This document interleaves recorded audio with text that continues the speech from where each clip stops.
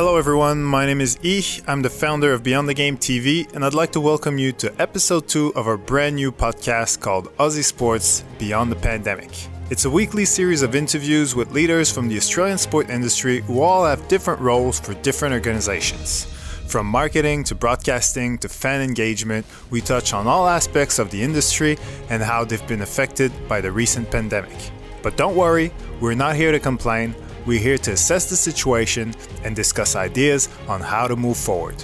I also want to mention that this show wouldn't be possible without the help of Max Events. Max Events is a full-service events agency for the sports and entertainment industry that works with professional sports clubs and codes, managing the production of their match days and events nationally, covering everything from event operations through to on-field entertainment and creative services.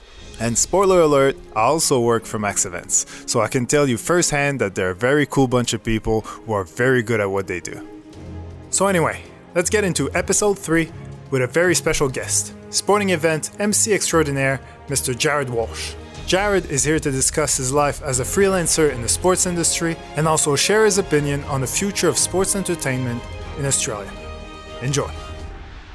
So I'm here with Mr. Australian Sports himself. He's almost as handsome as he's funny. If you've been to more than 3 sporting events in your life, that means you've been lucky enough to watch him do his thing, interviewing the greatest athletes in the country. Mr. Jared Walsh, how are you doing?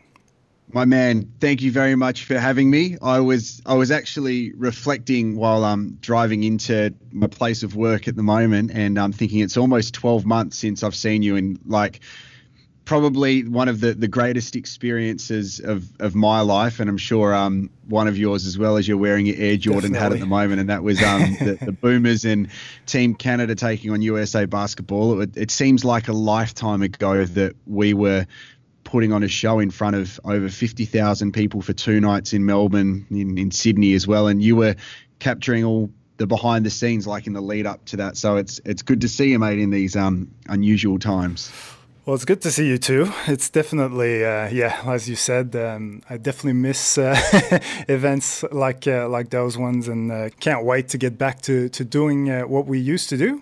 And speaking of what we used to do, basically, I guess I'd like to start by, if you can go through sort of what was a normal week for you before all this happened? Yeah, so just before we went into kind of lockdown of sorts, the last major event I worked at was the Cricket World Cup final, the T20 World Cup final at the MCG in front of 86,000 people. It was an incredible event, and at that time, the discussion was that Tom Hanks has coronavirus, and we're all probably having a bit of a joke about it. And we thought, it's not going to affect us here in Australia. He's got it. He's fine. I came back to Adelaide. I live in South Australia, and the following weekend I had to go work for Adelaide United in the Hyundai A-League, and that was the last match I worked at. At that weekend, there was a choice whether people could attend events or not. They had a choice in South Australia, and following that, everything else went into kind of lockdown. So at that point, I was wrapping up an A-League season. The T20 men's and women's tournament had just wrapped up, which I worked at as well in the Big Bash, and the NBL had, and I was preparing to work for the AFL in the Port Adelaide Football Club, doing their fan experience and match day events, and also for the Adelaide Thunderbirds in Suncorp Super Netball. And alongside with that, a few weeks later on in late March, there was supposed to be a Socceroos game, which got shut down in Western Australia due to coronavirus. So summer's quite a busy period for me, but leading into this kind of transition, I was leading into another busy period as well. And it's gone from the anticipation of seasons finishing into seasons starting into absolutely nothing and not knowing what's going on. Exactly. And also, I think something that people don't necessarily realize is that, in sports, people think of the players, obviously, but then the clubs, the employees of the clubs, and you're sort of in an awkward position as a freelancer. You obviously get to work a lot with all different organizations, different sports and things like that. But when something like that happens, especially at the beginning when it was just, people thought it was just sport, like, okay, no big events and that's it.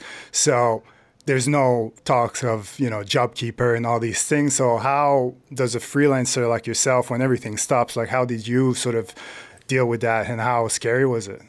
Yeah, it was quite concerning because obviously you forecast what's going to happen in the future when it comes to you get a season fixture. It comes out of the AFL and say the netball, and you go, all right, so there's the guaranteed income that I'm going to get as a freelancer. I've got a wife and a young daughter, and we've got a mortgage as everybody else does. But then it's really strange. There was a moment where I took a step back and I thought, it's not ideal, the situation that I've been put in, but ultimately I think I've found through this whole COVID-19 experience is that everybody is affected. It's the first time the whole world has gone back to zero. I'm a massive LeBron James fan, and I was watching a podcast that he was doing with two former NBA champs in Richard Jefferson and Channing Frye.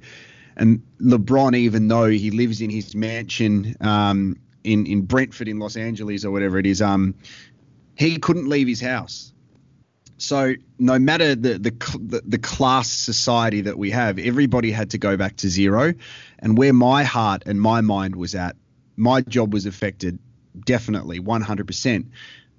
But there are so many others within the sporting organisation, as you mentioned, that were affected more. If you think about events, people who do the events at the venue, they didn't have jobs because they didn't have events anymore. The people who actually worked at the venue, security, the people in the kiosks and the canteens. And then that brings me to what we do for fan engagement. If there's no live sport, there's no fans, and there's no team to put on that fan engagement. So immediately my mind and my heart went out to great companies and people like Max Events, who I've done so many events with, and going, okay, how does this affect you guys? So as scary as it was almost the unknown, where for the first time in my life, because I'm a control freak, I literally thought, I can't control this. It will get better and sport will come back. It's just a matter of when, and that was the concerning thing. We just didn't know when. Yeah, and I'm sort of like you. Like, I guess at the beginning, it was a bit in a weird way when it went from just sport to everyone. I wouldn't say it was reassuring, because obviously it's a scary thing and you feel bad for everyone. But to know that you're not, it's not just you, and the more people involved, the more it feels like we're all in this together and we're going to be able to go through it together. And in some sort of twisted way, it is a little bit reassuring, I guess. I think so. And I think it's brought out, I've noticed a couple of things. I think this has brought out the best and worst in people. Yeah. It's very black and white. It's brought out the best in you or the worst in you. And there's been I feel like I've had like this journey of self-discovery in a way, because every weekend I was working. Monday to Friday I was working on radio. So for me, I didn't stop. This is a forced stop where everybody has had to think, okay, how are we approaching life? What's important? What do you take for granted when it's taken away from you? And how are you going to adjust and make the most of this kind of downtime, whether that is people going, small businesses, for example, a friend of mine who owns a pizza place and people couldn't go into his restaurant. He's gone, okay, well, I'm going to give you take-home pizza kits. So he'd provide the dough, the sauce, and some mozzarella. You cook it yourself. He would never have thought of that if coronavirus didn't have an impact. So we've been forced to think differently, and hopefully that applies following, everything going back to whatever normal is. But it's definitely brought out people making that phone call to a friend and saying, hey, I'm not calling for any particular reason apart from asking how you're going. Or the other people who just go, it's all about me, panic, panic, panic, panic, panic. It's really testing everybody mentally, I think. Yeah, no, that's true. And I was going to ask as well, because obviously even now there's talk of, sports starting, rather sort of soon-ish, but still it's going to be behind closed doors. So for people like you and I, it doesn't really change much. So do you see a place for yourself and everyone else in the entertainment side of things, basically around sports without a crowd, whether it's through live streams or whatnot? Like, do you see sort of a way for us to be involved and make a living, really? Yeah, definitely, definitely. And I think that's similar to the guy who runs the pizza place. It's all about how these clubs, they still need to engage their fans and their community. And what we'll find is it's probably more of an important time to engage their community now more than ever, because they don't have a match to attend. That yes, they can watch it on television if it's broadcasted, but they still need to have a connection. So you see now more than ever, like sporting clubs around the world doing their Zoom chats, and you're getting an insight into the life of an athlete, which is great because we're getting access to these players to see what they're up to, as everybody is now on the same level of the things that we can and can't do. So yeah, I think once sport returns, there will be a place for us to have an involvement. There will be a time where fans go back to the venues and they need to be engaged and excited. But it's like if we go back to the USA basketball, where you put together all the hype and the montages on the score cube and the big screen. Your challenge was to engage a new audience who didn't know much about basketball, whilst also engaging an audience who knew everything about basketball, and you had to cater for everybody and do something that they hadn't seen before. That's what all of these clubs need to do now, because they need to go, well, how can we, A, keep people interested, B, hopefully commercialize it and keep your sponsors happy because they pay the bills, and C, make it entertaining and still give your fans a connection to your community.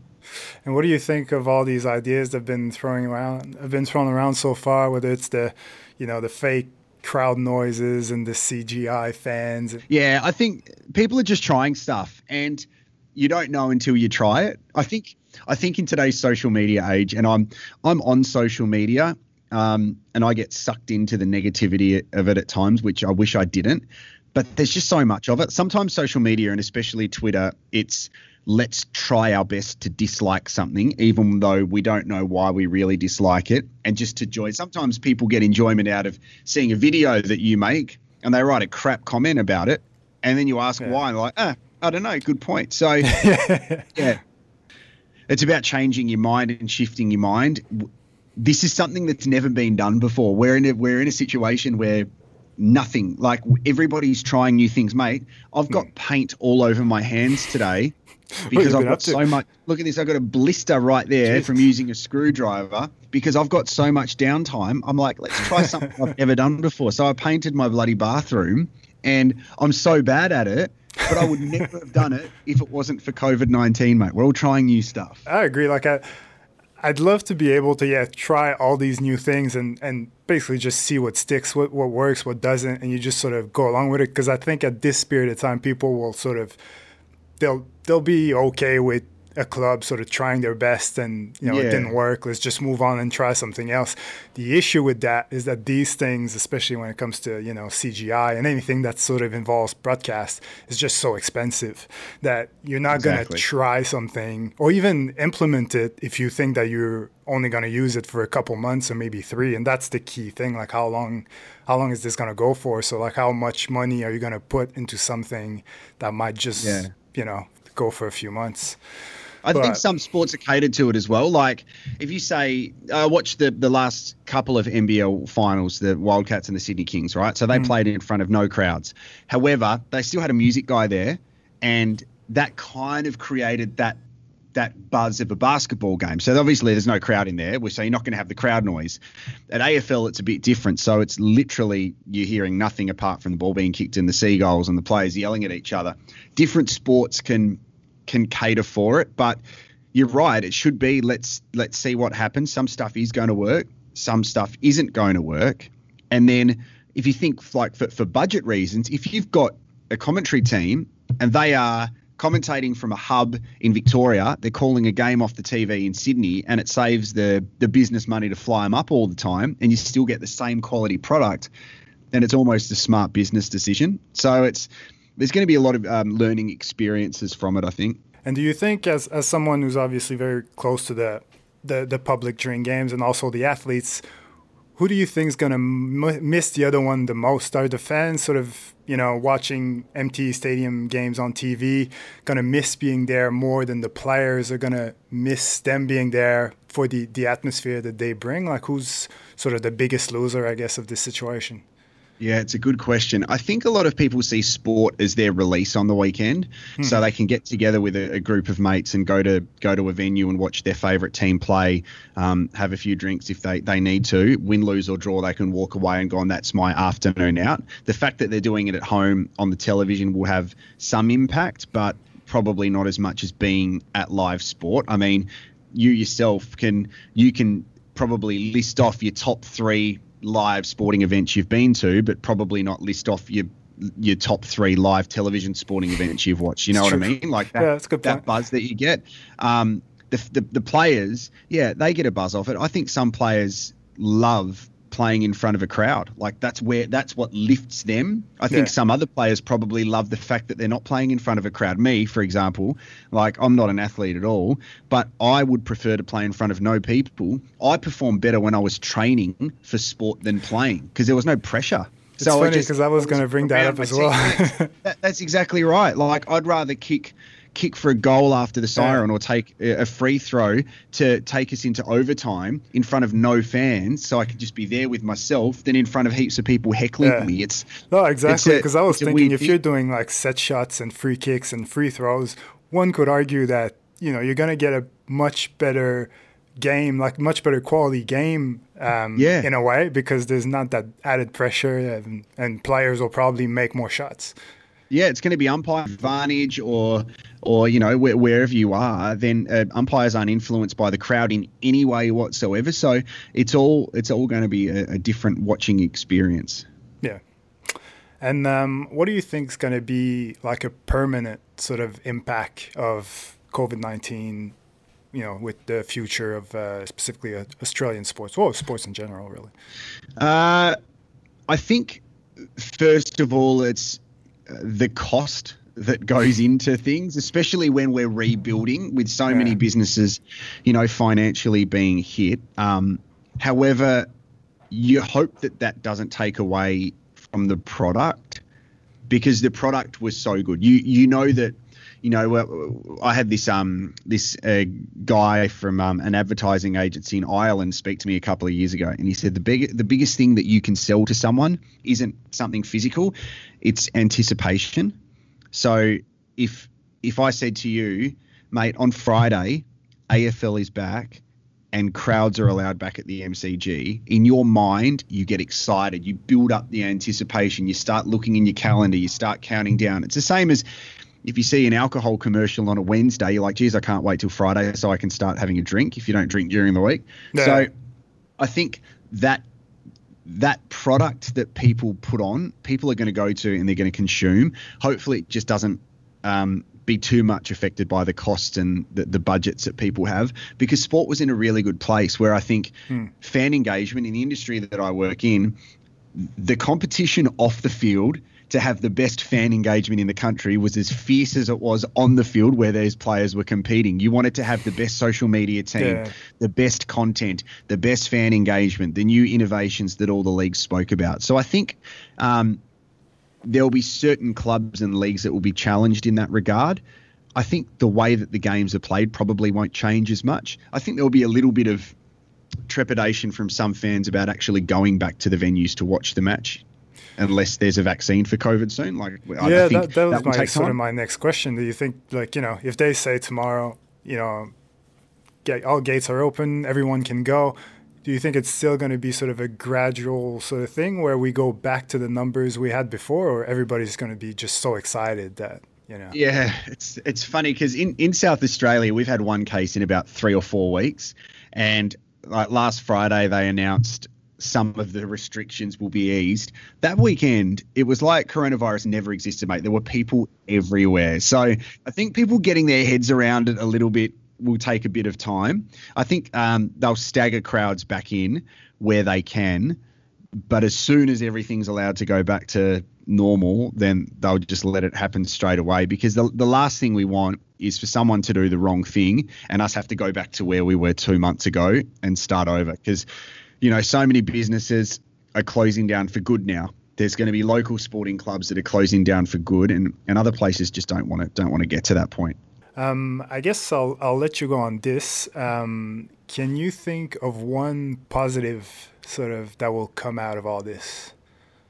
Yep. Yeah, I can. And this is going to sound strange, but for me, I have loved not working.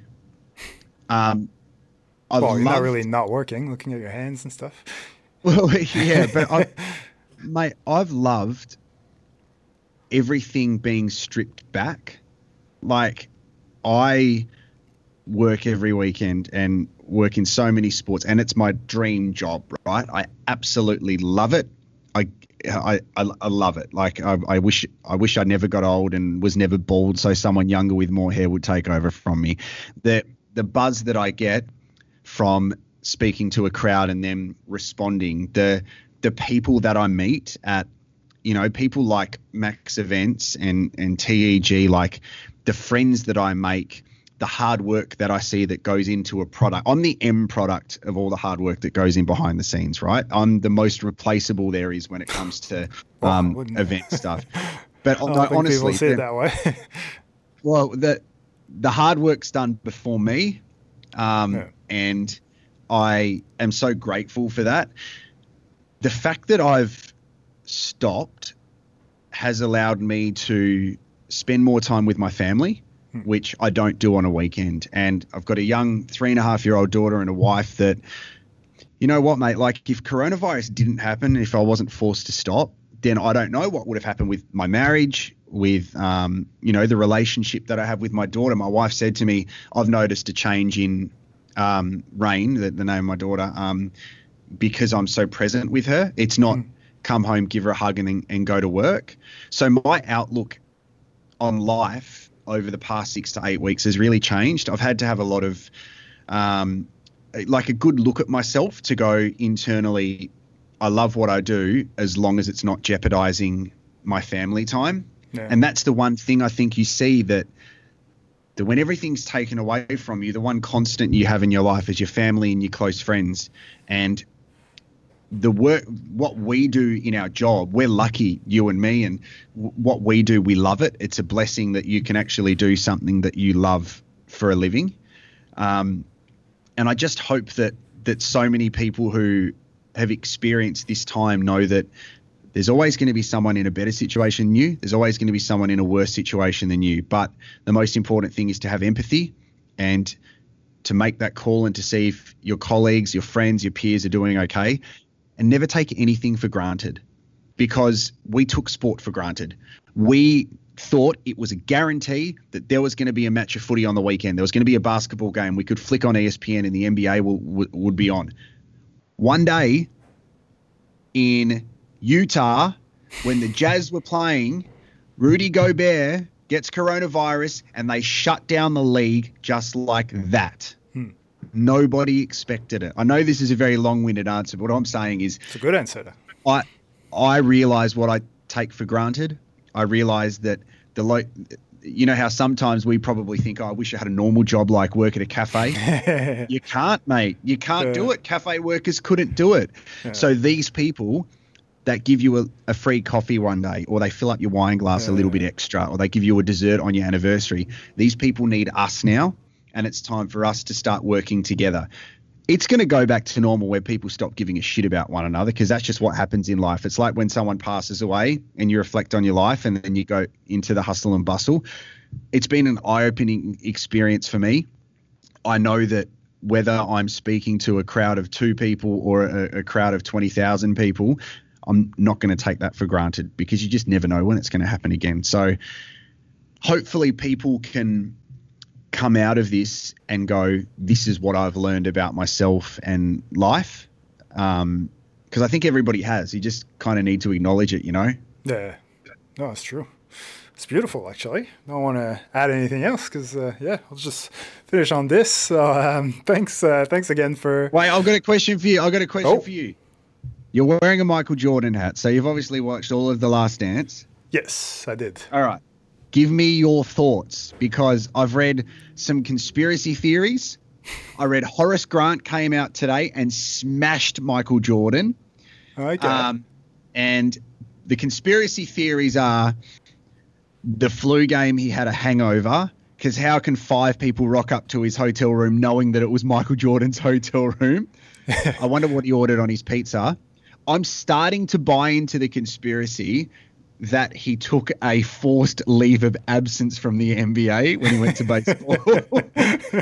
But what I did know, there's the last dance, the last couple of episodes on Monday night, it's the first time I've ever conceded that Jordan's greatness has surpassed or won't be beaten. And I'm a LeBron guy. Yeah. I'm obsessed with LeBron, and I watched it and I'm going, wow.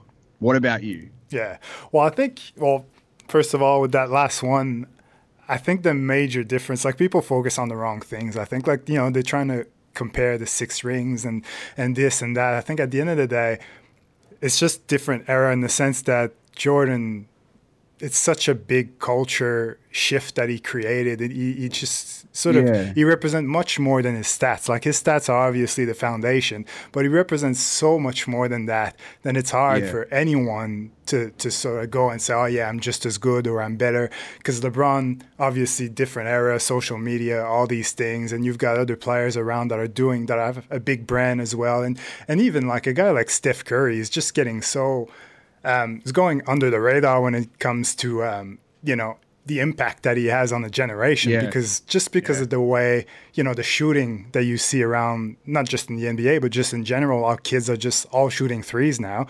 Yeah. Like when LeBron became LeBron, a 12-year-old is not thinking, I'm going to be just like LeBron, because he knows he doesn't have the body. He hopes he's as good, but he knows he doesn't have the body to be LeBron James. But when he looks at Steph Curry, he goes, what? This guy looks just like me. Like I can be like him. So there was so many kids just trying to be like him. So anyway, I'm sort of going on a tangent, but yeah, I think it's more of a culture thing where like Jordan just cannot sort of be reached for all the changes that sort of came when he was playing. As far as the you're right. And, like there's people who come and say, okay, so Jordan always took the last shot. Jordan did this. Jordan did this. However, if it wasn't for Steve Kerr, they wouldn't have won 97. Just as saying, if it wasn't for Ray Allen, then the Heat wouldn't have beaten the Spurs. If it wasn't for Kyrie Irving hitting that 3, well, what about if it wasn't for LeBron's block? You can always pick and pull apart these arguments to kind of justify their greatness. However, you're right. It was a huge cultural shift where basketball became big on the international stage, and that's where it really blew up due to his greatness. Because there were also, remember, as Horace Grant said, there were things that weren't shown, like the Bulls before that run that Jordan was playing in were knocked out of the playoffs or didn't make the playoffs. He needed that good team around him, or they were trashed. Like that's why they ended up getting Rodman in because Horace Grant left. Yeah. Oh yeah, and I think like it's, there's obviously a lot of things like even throughout the series they say he was a bully, he was mean, but really when you look at the footage, he doesn't look that mean. So really for all these men to say like he was bullying me, like he must have been going much harder than what we actually saw in this sort of never seen before footage. But at the end of the day, it doesn't, there's a lot of guys like him. Like there's a lot of competitors, and there's a reason why there's no cameras behind closed doors to a certain extent, because it is what it is. Like people are competitors like he is. They're a competitor in every aspect of their lives, and they compete just as much with their teammates as they do with people outside of the club. And it's just how it is. I was actually surprised more by the parts where he's friendly with everyone when he goes, play golf with, I can't remember the name of the guy, but like, a guy that he was playing against that night, or those scrimmages while he was shooting Space Jam, all that sort of stuff. I was like, I thought old guys like hated the fact that now, the players are all hanging out together, and turns out they were basically doing the same thing. The sportsmanship, even, he'd shake hands with Larry Bird. Karl Malone went onto the bus and said, well done. There was a fair bit of that, which I think also like the right now, the world we live in, everybody's life is out in the open. Because this wasn't, it became even more exciting to watch because there was no social media back then. We didn't know anything. It only took until the last episode that we saw his 2 sons and his daughter. We didn't see him at all. So it's actually like there is that kind of allure to how secret it was. And then you see the guys retelling the story in that footage, which was, it was amazing, man. Yeah, no, I really liked it. Like, obviously, if you follow the Bulls, depending on how old you are, a lot of this stuff, you've seen before. But there was always at least like a little stretch in there that you've never seen, or that was like, oh, this is cool, or just like stupid things, like just him hanging out with the security guards and things like that, playing like little betting games and stuff. It's just like, it's just a side of him that you've never really seen before, because like you said, like especially back then before social media, you're so much in charge of what you let out and what you don't, and the proof is the fact that it took 20 years for this thing to actually get out. So it's I thought I'd have a cigar on Friday night just to feel like Michael Jordan, and I was sick for 2 days. It was horrible. But yeah, the pizza thing was weird, because I always sort of thought of it as the flu game, but then I didn't know about the food poisoning thing, which I don't know, like you said, sounds a bit weird, like because it sounds to me like something that if 5 guys out of a random Utah pizza place would have done, it would have come out somehow, like exactly. Sounds a bit but who knows. That's it. No, I appreciate you having me on, man, and it's great to see you again, and we will see each other very soon. Yeah, well, I was gonna say, hopefully we get to do another one sooner rather than later. We will. So that's it for this episode of Aussie Sports Beyond the Pandemic. I hope you guys enjoyed my conversation with Jared Walsh. If you did, make sure you tune in again next week, because this time my guest will be Fox Footy producer Amy Otham. Otherwise, thanks again to Jared. Thanks also to Max Events for helping me putting this show together. My name is E, and I hope I earned the privilege of your time.